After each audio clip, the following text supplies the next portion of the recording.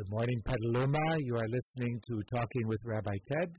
I'm Rabbi Ted Feldman, the Rabbi of B'nai Israel Jewish Center here in Petaluma and the chair of the Petaluma Community Relations Council. Welcome to today's show. During our second segment today, we'll be welcoming Mary Frances Walsh, who is the Executive Director of the National Alliance on Mental Illness for the Sonoma County area. And here in our first segment, it's great to welcome Albert Strauss, CEO, President, founder of the Strauss Dairy, and it's great to have you here with us. Welcome to the studio. Thank you, Rabbi Ted. It's nice to be here. Well, we hope so. I hope you'll be able to say that after this discussion, too. You never know. You never know. Yeah, so it's great. We see the Strauss family name all over the place. Every time we go into a store and different places, you've developed quite a business over the years.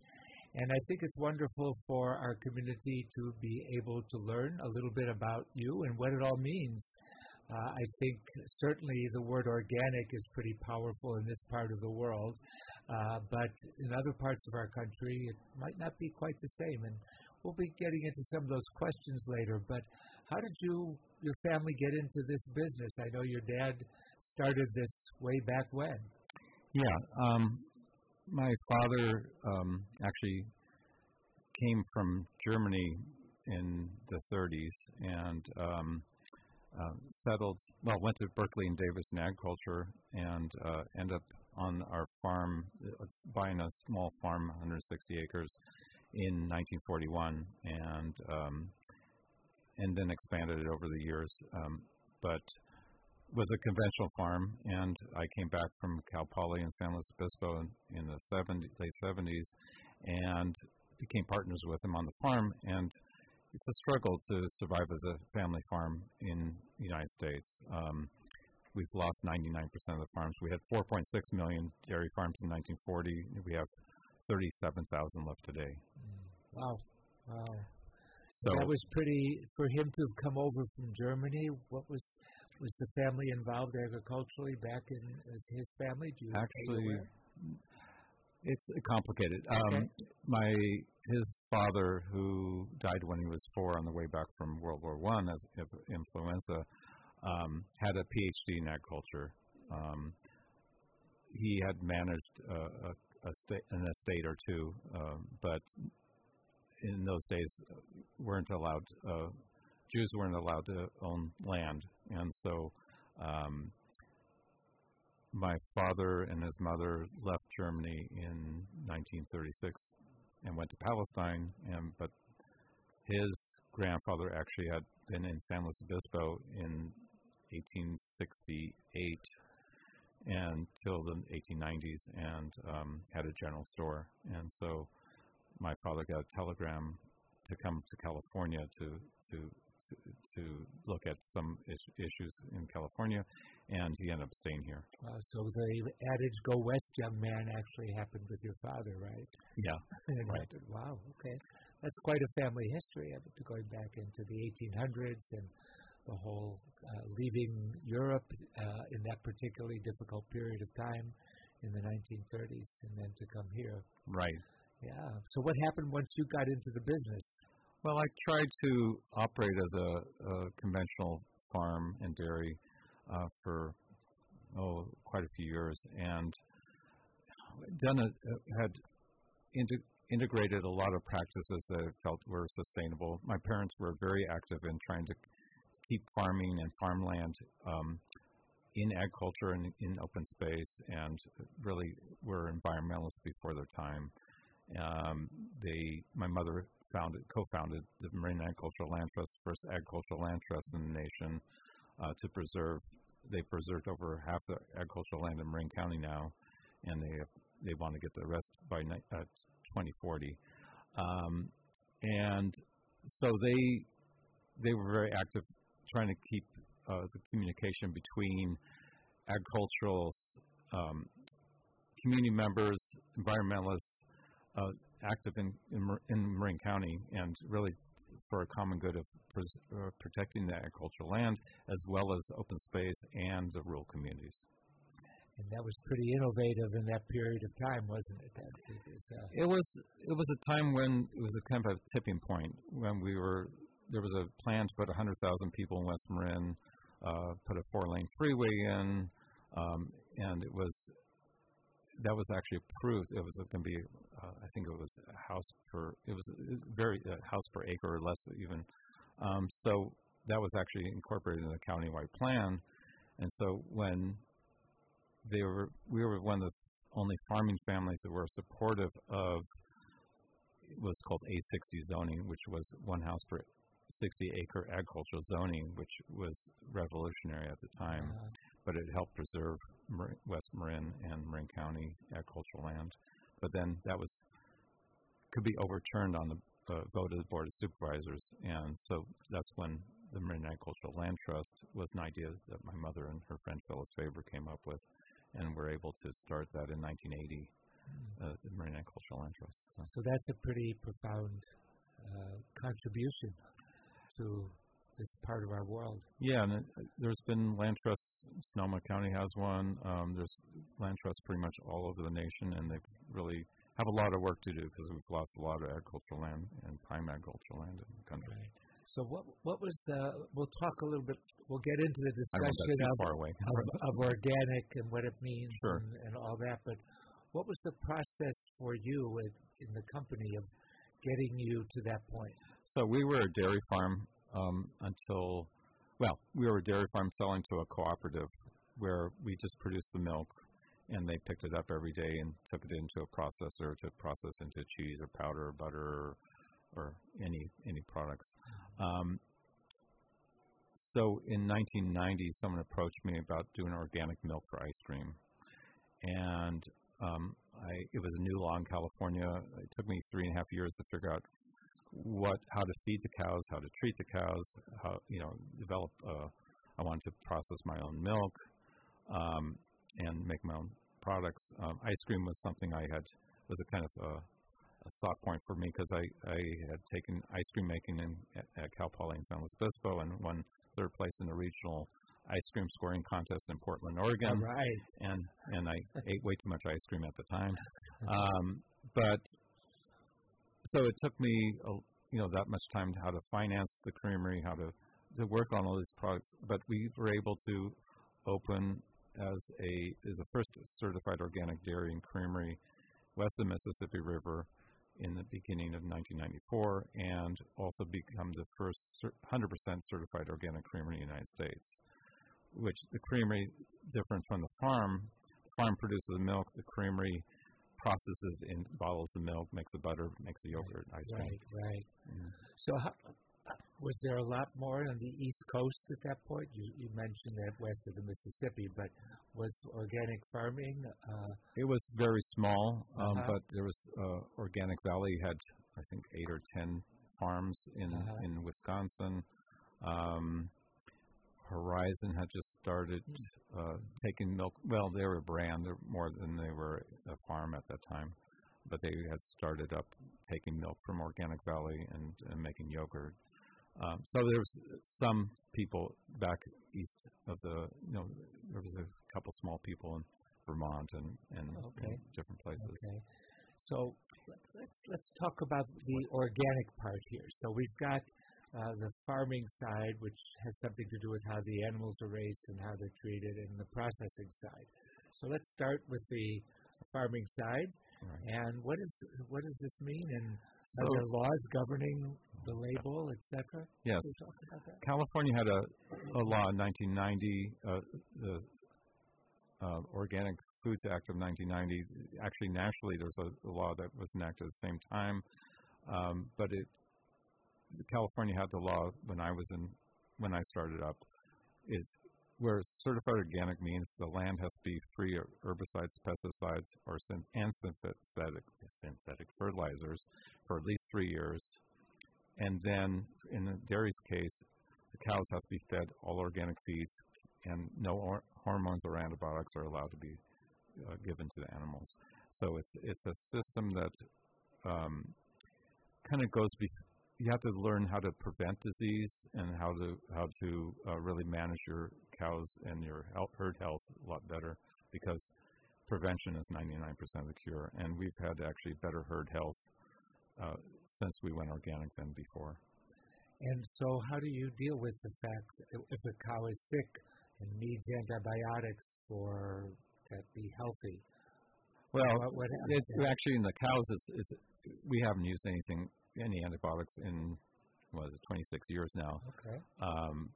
But the calves are more vulnerable. So, like babies, they're susceptible to a lot of disease. So, the law says in cases where there's animal suffering or health of animals at risk, you are required to give an antibiotic, even though there's studies that actually show that 80%. There was a study on mastitis, which is a cow disease, that 80% of the time, if you gave an antibiotic or not, the cow was either going to get better or not on her own. Calves you really have to be proactive and really work to prevent disease. But ultimately, if you need to give an antibiotic for the life of the animal, you have to do that. And is that animal removed from the herd? It has to be removed from the herd. Right, okay. And the flies and the pests and the mosquitoes are all out there flying around. So no pesticides. How do you prevent the animals from being? Well, I've done many different things over the years for flies. Ultimately, what we're using now is like fly zappers, sticky strips, and there's some natural sprays that are allowed. Okay, so just like in people's homes, they can choose not to use Raid in a can to take care of everything. Right. The same thing applies. Right. It has to be approved by the National Organic Rules. The materials have to be approved, be on the approved list. Okay. So we get inspected yearly. We have to have a whole plan. It's called a organic systems plan that every farm has to have in place and is inspected to that and certified to that plan. And have you been involved nationally in all of these processes that have happened over the years? I've been very much involved from the very beginning, helping formulate all the regulations. Twice a year there's a National Organic Standards Board that meets, one's on the east side of the country, one on the west side of the country, that takes testimony and input about how we can improve the organic regulations. And so it's a continuously work in progress. And so what I'd like to say is that it's actually the gold standard, where all these other claims about non-GMO and animal welfare and grass-fed and all these things are talking about one aspect of what certified organic means, yet it just confuses consumers because people aren't clear as to what all these other standards are that don't have any national law or any requirements for certification and inspection. So what do people look for on the product to assure that it's not dealing with GMOs and pesticide-free and grass-fed? The USDA certified organic logo is the one that is required by anything that's certified organic. Okay, so that on a product would be able to help the consumer know that there is actually some oversight to what is being produced here. Right. Because it seems to me that, a number of years ago, there were products coming out that seemed to imply healthy for whatever set of reasons, and misusing terminology, and that it became a little bit of a fight among producers of foodstuffs, just in general, dairy products too, of course, but that the clarification is really important for people to understand what these different terms mean. Right. I think that as a society, we swing from one extreme to another rather than looking at, what are the best practices? How can we really kind of look at our diets change from extreme to extreme, and our diet fad every couple of years. I'll give you examples.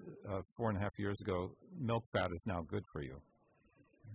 So everybody started eating high-fat dairy products. so there's no balance. So the cow doesn't just give cream, which is high fat. It gives a blend. Our average fat from our cows is 4%, but if people buy only, 4 to ice cream's 14 to 15%, and cream is 36%. If they buy more of that, that means they're not balancing what comes from the cow. So it's a dilemma for us: is how do we get more sales of? If we have too much non-fat or the leftover milk, what do we do with that? And so that's the industry's kind of groping. There's an international shortage of cream right now and butter, milk fat. International shortage of cream. Maybe we'll get a tariff on it from Washington. You never know what's going to happen in our world. Just make it more expensive. That would just make it more expensive.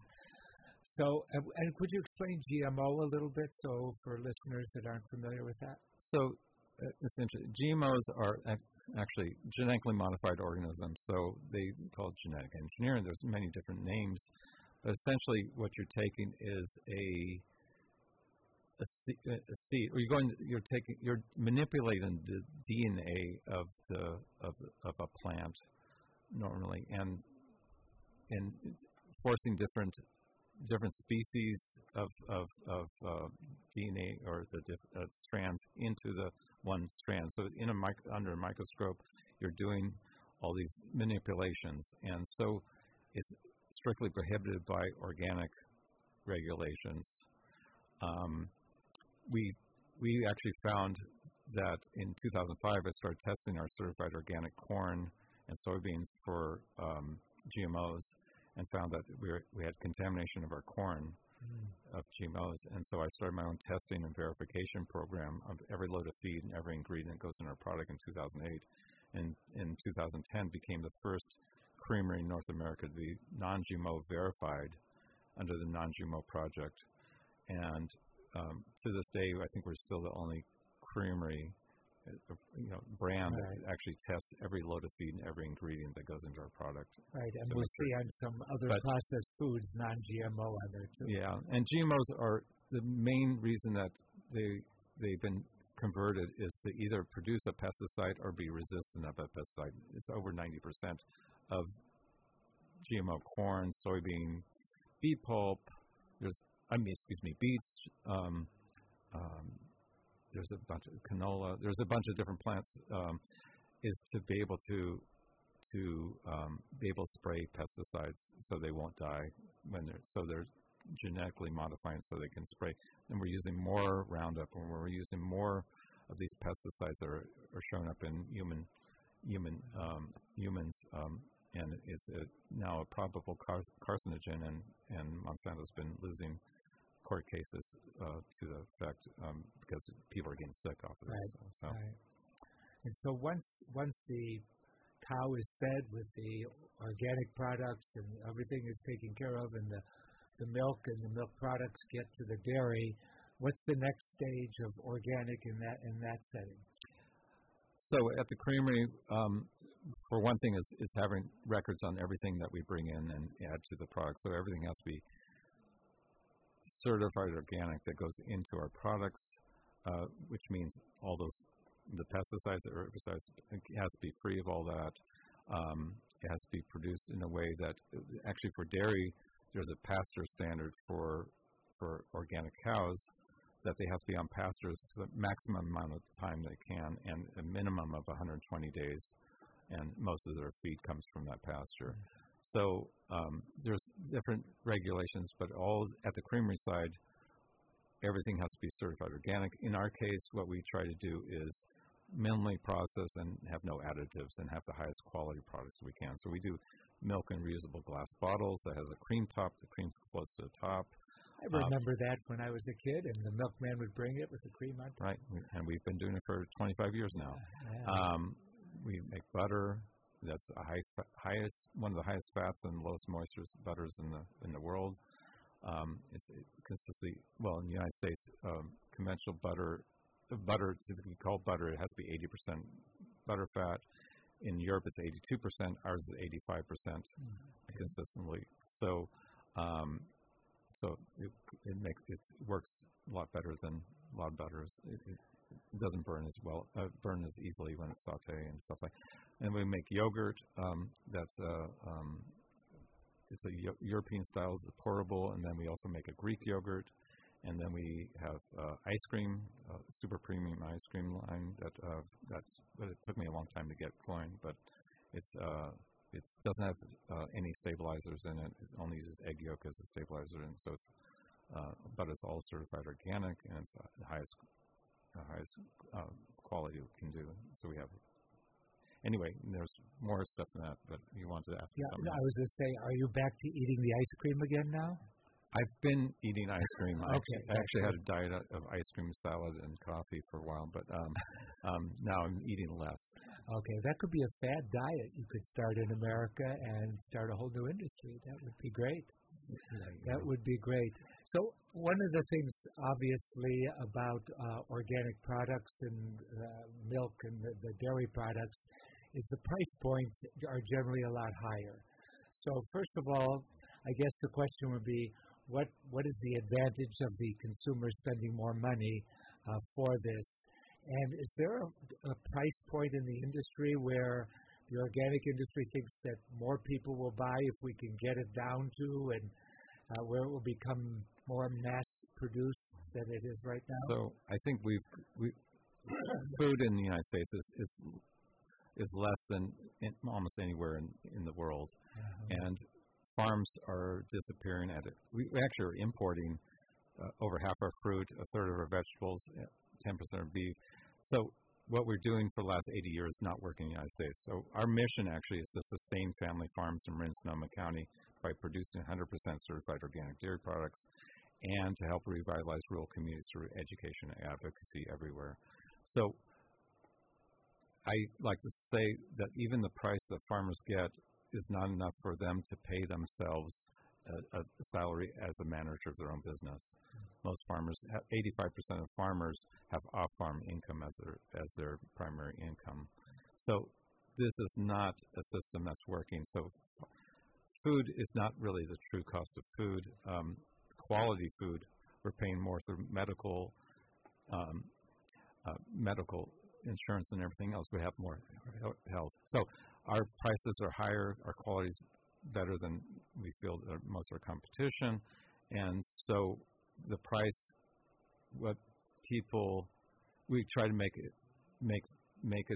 We don't try to make it affordable. We try to give a value that actually supports the whole farming and food system. Right. So it's a kind of the balance between availability to the consumer, sufficient volume in order to maintain the system. Right, and we work with schools. We work with we're able to get organic milk in schools at a better rate than conventional because even though it's twice as expensive, they have less waste. And so, anyway, we can talk more about those type of things. I know we're running out of time. Yeah, we're moving down, but I think it's important. I mean, you are such a big part of this general community around here in your dairy and the creamery and all the productions that's coming. I just want to say, we were the first certified organic dairy in the western United States.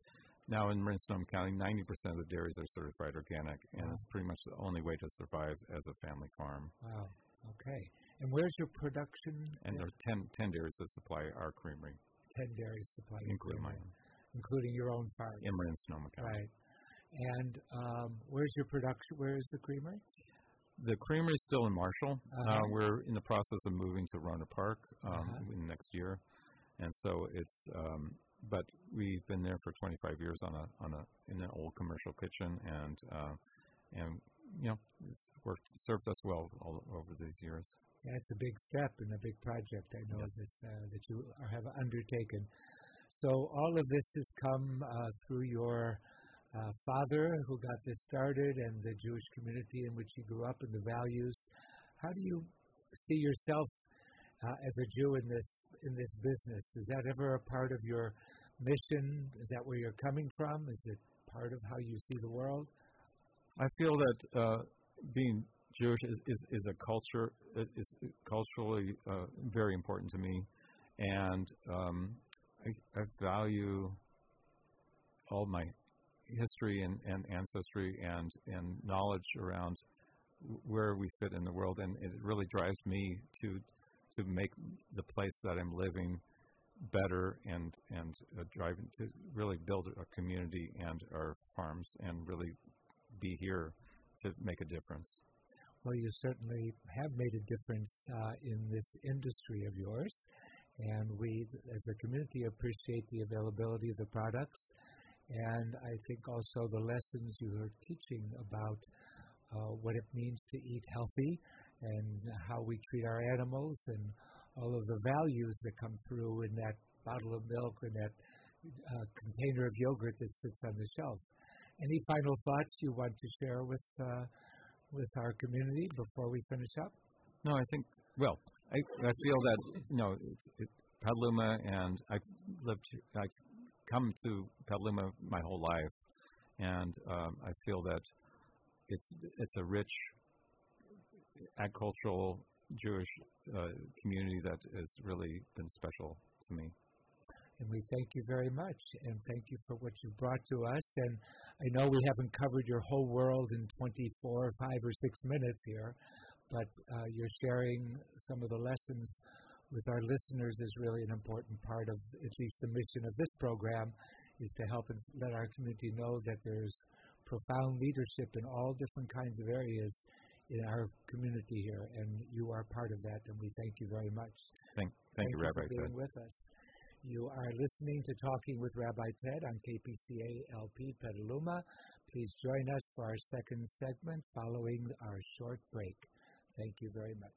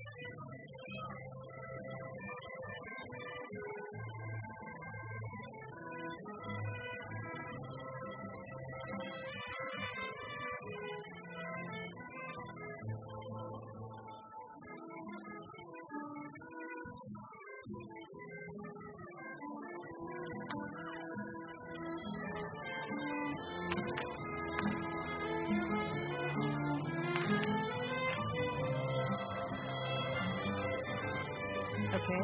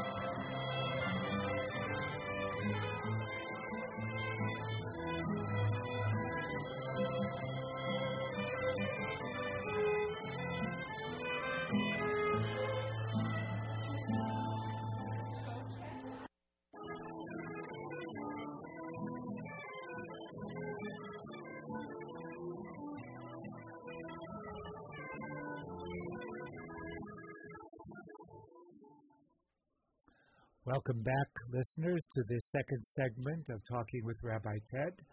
I'm Rabbi Ted Feldman of B'nai Israel Jewish Center here in Petaluma and the chair of the Petaluma Community Relations Council. You're listening on KPCA LP, Petaluma, California, streamed online at kpca.fm. Welcome back to our second segment. We have here in our studio our guest, Mary Frances Walsh, who is the Executive Director of the Sonoma County National Alliance on Mental Illness.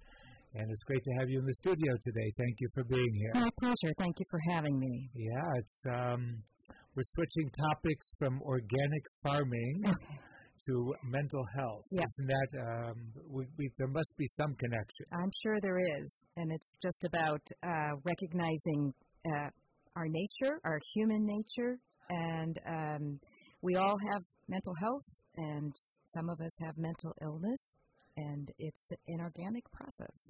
It is an organic process. There we go. That's the connection. You can come give a sermon in the synagogue about that anytime you would like for making that connection. But, it's interesting how you said that about mental health and mental illness. And I remember in college, when I majored in psychology, we had a course on normal psychology and a course on abnormal psychology, and it was confusing at times to figure that out. I'm sure it is. We all have feelings and emotions, and we have our ups and downs. And mental illness, first of all, is very common. 1 of every 5 Americans will experience mental illness in their lifetime, and that goes for adults as well as children.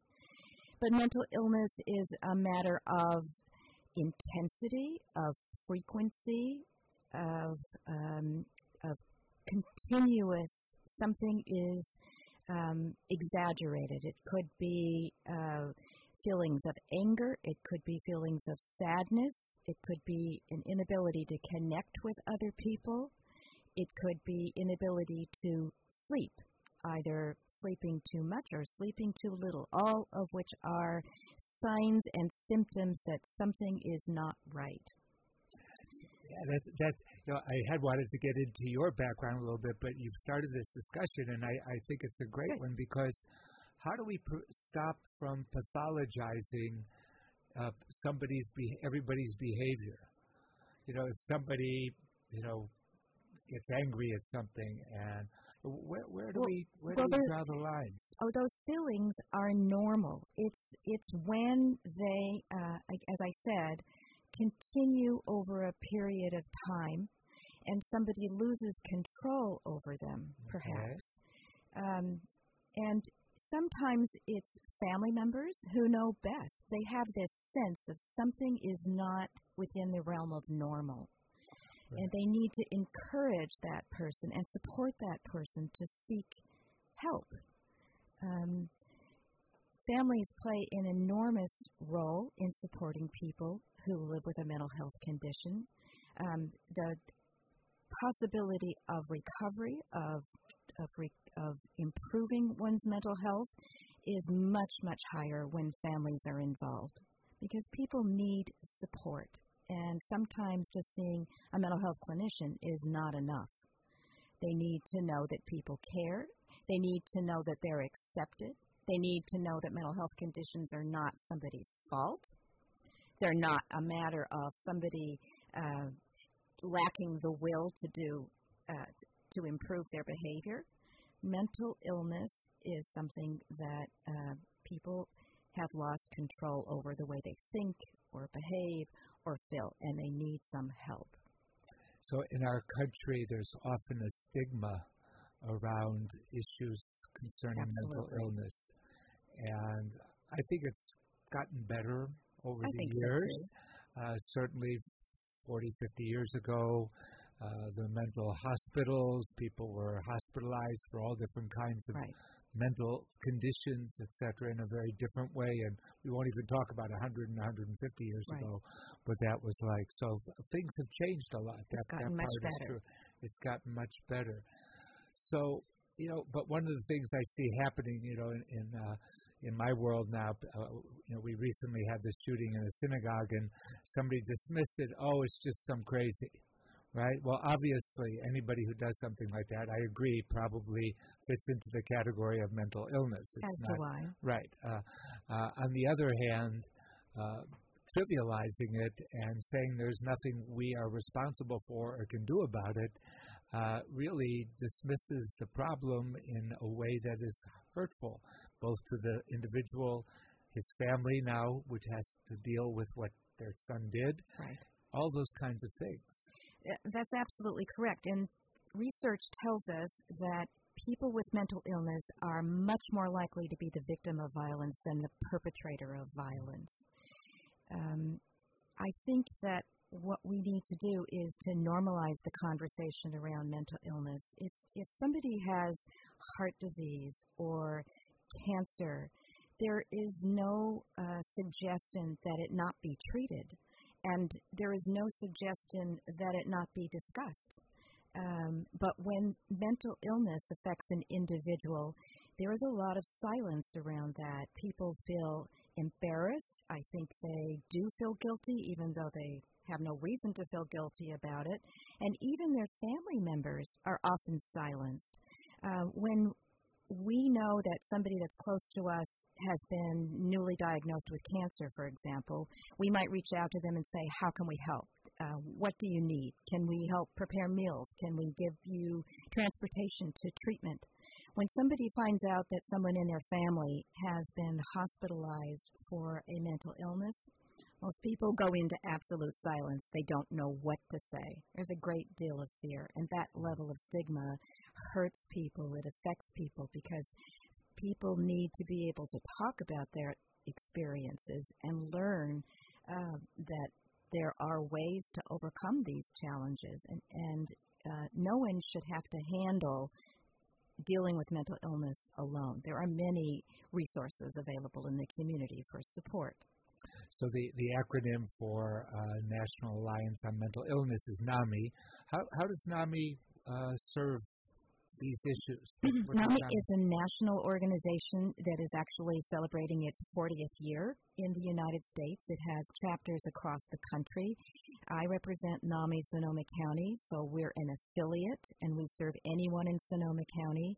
We do not provide mental health services. What we do instead is we provide support groups, both for family members and for individuals who are in recovery from a mental illness. We offer education, so we firmly believe that if mental illness is in your life as a family member or as an individual with a diagnosis, the best thing you can do is learn everything you can about it. So we offer a course called Family to Family, which teaches people about the major diagnostic categories, gives them communication tools, tells them about resources that they can take advantage of to get help. We also do quite a lot of presentations in our schools, both at the middle school and the high school level, to teach them about the signs and symptoms of mental illness and what they can do if they recognize it in themselves or in a friend. We firmly believe that we need to normalize the conversation about mental illness, and I think one of the best places to start is with young people so that they grow up comfortable with talking about it and realizing that it's something that is treatable. So, as you know from our discussions, I was executive director of an agency that provided mental health services, et cetera, so I understand it. One of the problems with the discussion is that people begin to label everything mental illness. And it becomes, instead of being underused, it becomes overused. Oh, that person's, got something, a screw loose. I mean, we have all these terms that we use in English. Yes. So how do we normalize the middle of this so that it's a healthy way that we are able to identify and help people who may be confronting these issues? Well, I think there are two things. One is I think we need to be very clear in public policy about saying that there are other issues. I'm thinking now about mass shootings that occur in schools or in the synagogue, for example. And we need to think about our gun policy, not just about mental illness. And we need to really think about what measures we need to take to protect people so that they feel safe in public environments.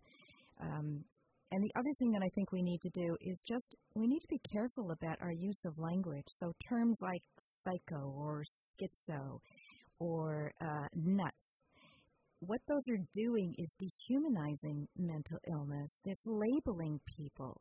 So we don't say that somebody is,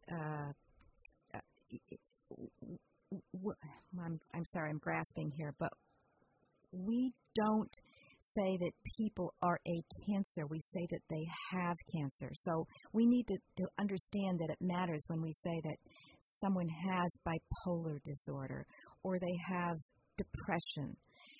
They're not their disease. They are human beings. They are full persons. And this is a condition, just like having heart disease or cancer, that, as I said previously, that deserves to be treated, and that there is a great hope of recovery. There are many people that go on to lead very fulfilling lives because they have sought help, and they get treatment, and they get support from family members, and I mean family members very loosely, people that are close to them. Right. The important people in people's lives are the family, whether they be biological or absolutely. Friendships or partners, whatever. In every way. So what was your journey to where you are? I have a background in public health. I went to the Johns Hopkins Bloomberg School of Public Health, where I studied health policy and administration and worked in hospitals in New York City and in Chicago for a number of years. In Chicago, I served as administrative director of a department of psychiatry for a city hospital that had both in- and outpatient services. But in addition to that, I also am somebody who lost my father, who died by suicide when I was in college. And I remember very clearly how devastating that was for my family. They saw him in his early 60s fall apart when he was forced to retire. They did not know what to do. Now, I think things, as we said earlier, have gotten better. I think there's greater awareness, but we're still not all the way there. And I just think we need to make people aware that mental illness exists, that it is common, and that it is treatable. Suicide in particular is a preventable disease, and it's a public health issue because the numbers have been increasing over the past 20 years. And it is something we need to talk about and acknowledge. Absolutely. So NAMI, I see that you have a warm line, and are your educational programs done by professional therapists, by psychologists? They're not done by therapists. Okay. They're actually done by family members who have taken our courses and then gone through training in order to be able to teach a course. Mm-hmm. Same thing with our support groups. These are people with lived experience, and there is something so powerful about being able to share these experiences with people who have been in similar shoes. Right. So I don't want the listeners to think that the courses are clinical courses. They are not. Right? They're very practical information. So understanding from a layperson's point of view what it feels like to have a mental illness, how family members can be supporters, how family members can set limits in order to take care of themselves, because supporting somebody with a serious mental health condition can be very draining. It can be very challenging. But by learning some tools about how to cope with it, how to set limits, it can be an invaluable support. And finding other people who share the experience, who can sometimes share the humor of the wild experiences, who understand what it's like to have a family member in the Santa Rosa jail who's been picked up for a minor offense on the streets and now is in the jail partly because our county cannot afford to provide enough preventative services in mental illness. How does the clinical community feel about dealing with mental illness at the lay person's level, like I think you're doing? They're very appreciative. We have very positive relationships. I think they see us as supplemental. It's just it's another source of support. It brings family members into the picture. It brings individuals into a point of knowledge so that they are understanding their mental illness and what they can do about it. NAMI does not push any particular philosophy. We teach people, for example, about the medications that are in use, but we don't push medications. We believe that people need to be as informed as possible about their illness and then make the decisions about what is best for them. It's interesting. I'm thinking back. I once, many years ago, had a patient in a psychology ward in a hospital, and she was about to receive ECTs, electroconvulsive therapy, which is a whole other issue and stuff like that. And her psychiatrist came by, and I introduced myself to him, and I said, what can I do to offer support to the patient and her family? And he puts his hand on my shoulder, looks at me with a soft look and says, just pray. It was so sad. I was ready. So sad. I would say be there. Yeah, of course. I was trying to be there, but also to find out from the professional, did he have any insights since he was working with his family that I might need to know as another professional from a different direction to help. So I come a long way. Was in touch with somebody from one of our community mental health centers, and I was asking her about how she viewed NAMI's participation in some meetings that are talking about the challenges for the community mental health centers trying to refer people to the county behavioral health division for services. Mm-hmm. It's not working as well as it could, and they're trying to figure that process out. And I didn't know how NAMI could contribute. And what she said to me is that we see NAMI as a neutral source of information and in constant contact with family members supporting people with mental illness. So our warm line hears from people in the community every day, people who are struggling caring for somebody with bipolar disorder, for example. And it's clear that it's not enough just to be in touch with a mental health professional. Families need support, and they need to know that the challenges that they're facing, they need not handle alone. Yeah, so that warm line phone number, by the way, is 866-960-6264. 6264, and I'll repeat it again later. So could you take us through what happens on the warm line call? What if somebody called in and said, I'm having trouble with my family? First of all, it's not a crisis line, so we are open during our office hours, which are basically 9 to 5. We are there to listen, to help people identify what resources are available to them. Could be NAMI programs, but it might also be, what do I do? I have a family member who has just been arrested. What are the first steps that I need to take? What happens inside the jail if somebody has a mental illness? What kind of programming is there for them? How do I get information to the jail about my loved one? What medications they're on? We can help people understand the processes within our county to support somebody that they loved who has run into a difficult situation. We listen. We try to be supportive. We're not a chat line necessarily, but we do our best to link people with resources that we think can help.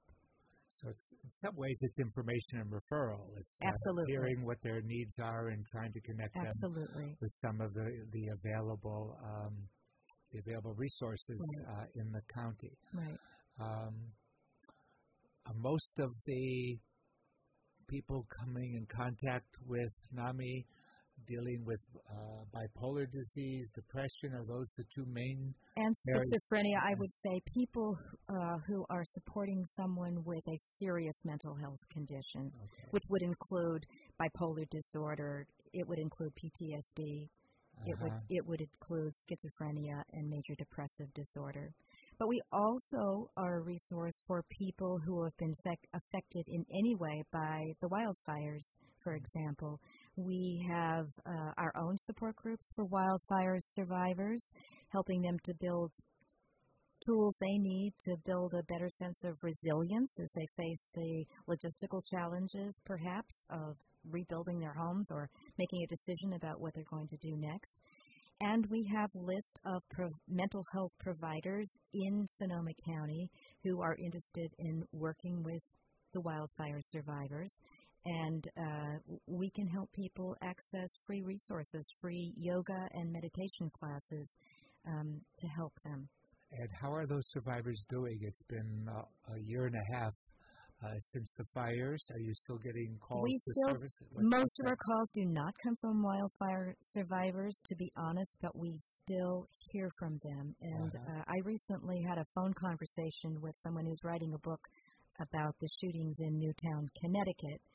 And she was saying that in their community, they're finding that people 10 years later are still experiencing the effects of the trauma. And I think that with respect to the wildfires in Sonoma County, that people have been so busy making the decisions about the logistics, as I said, of rebuilding, not rebuilding, of moving or not moving.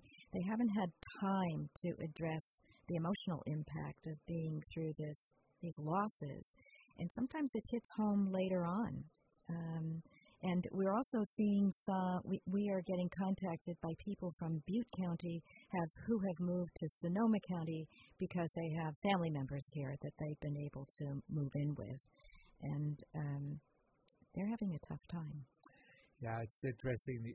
It's not the first time I've heard the issue of the long-term effects of the traumas, of the fires particularly, that from a housing point of view, from an emotional point of view, there will be flashbacks, there will be all kinds of things affecting people's lives, and it's nice to know that there are still support facilities in our community to help those going through that, because most people's lives just go on, and we forget that this trauma happened because it didn't happen directly to most of us in the county. So it's the effects of trauma are long-lasting. They are long-lasting.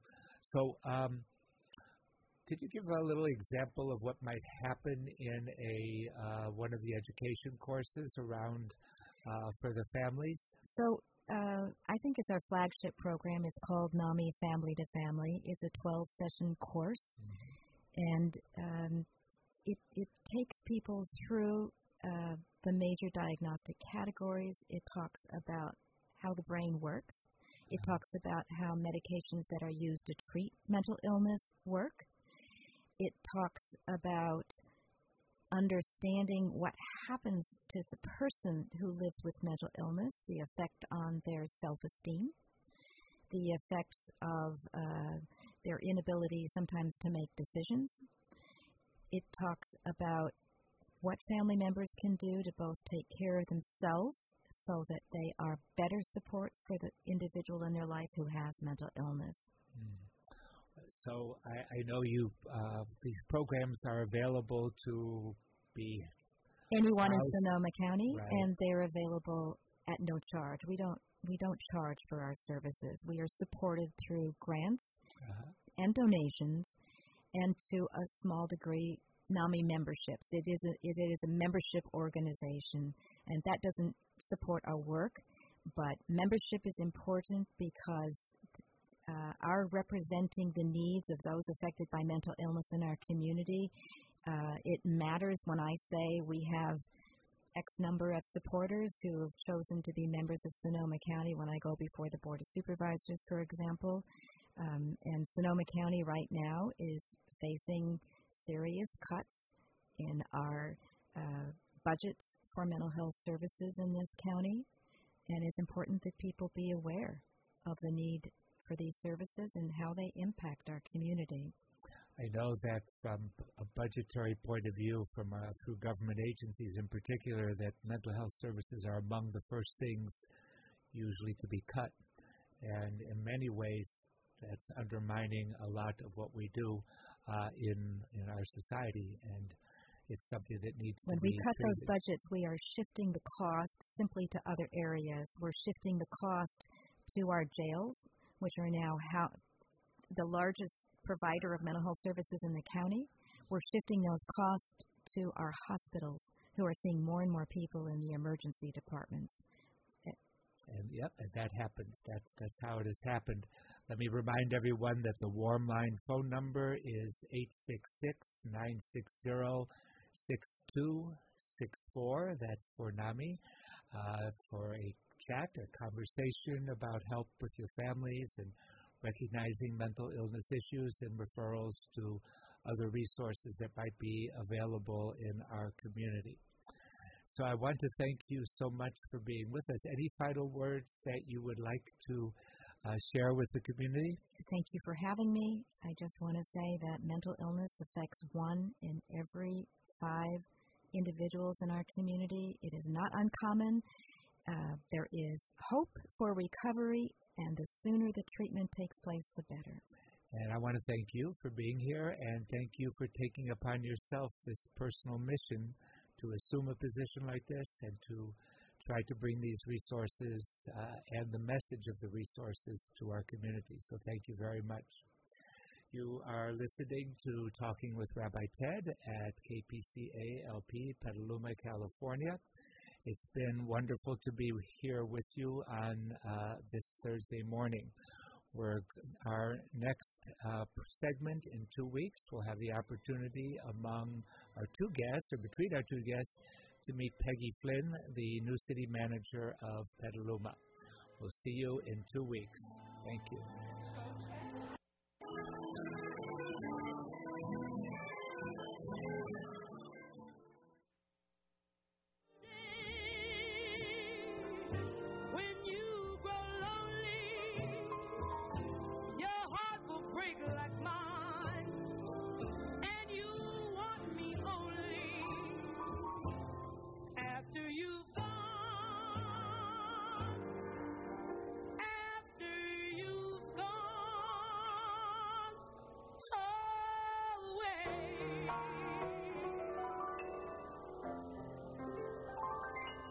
away.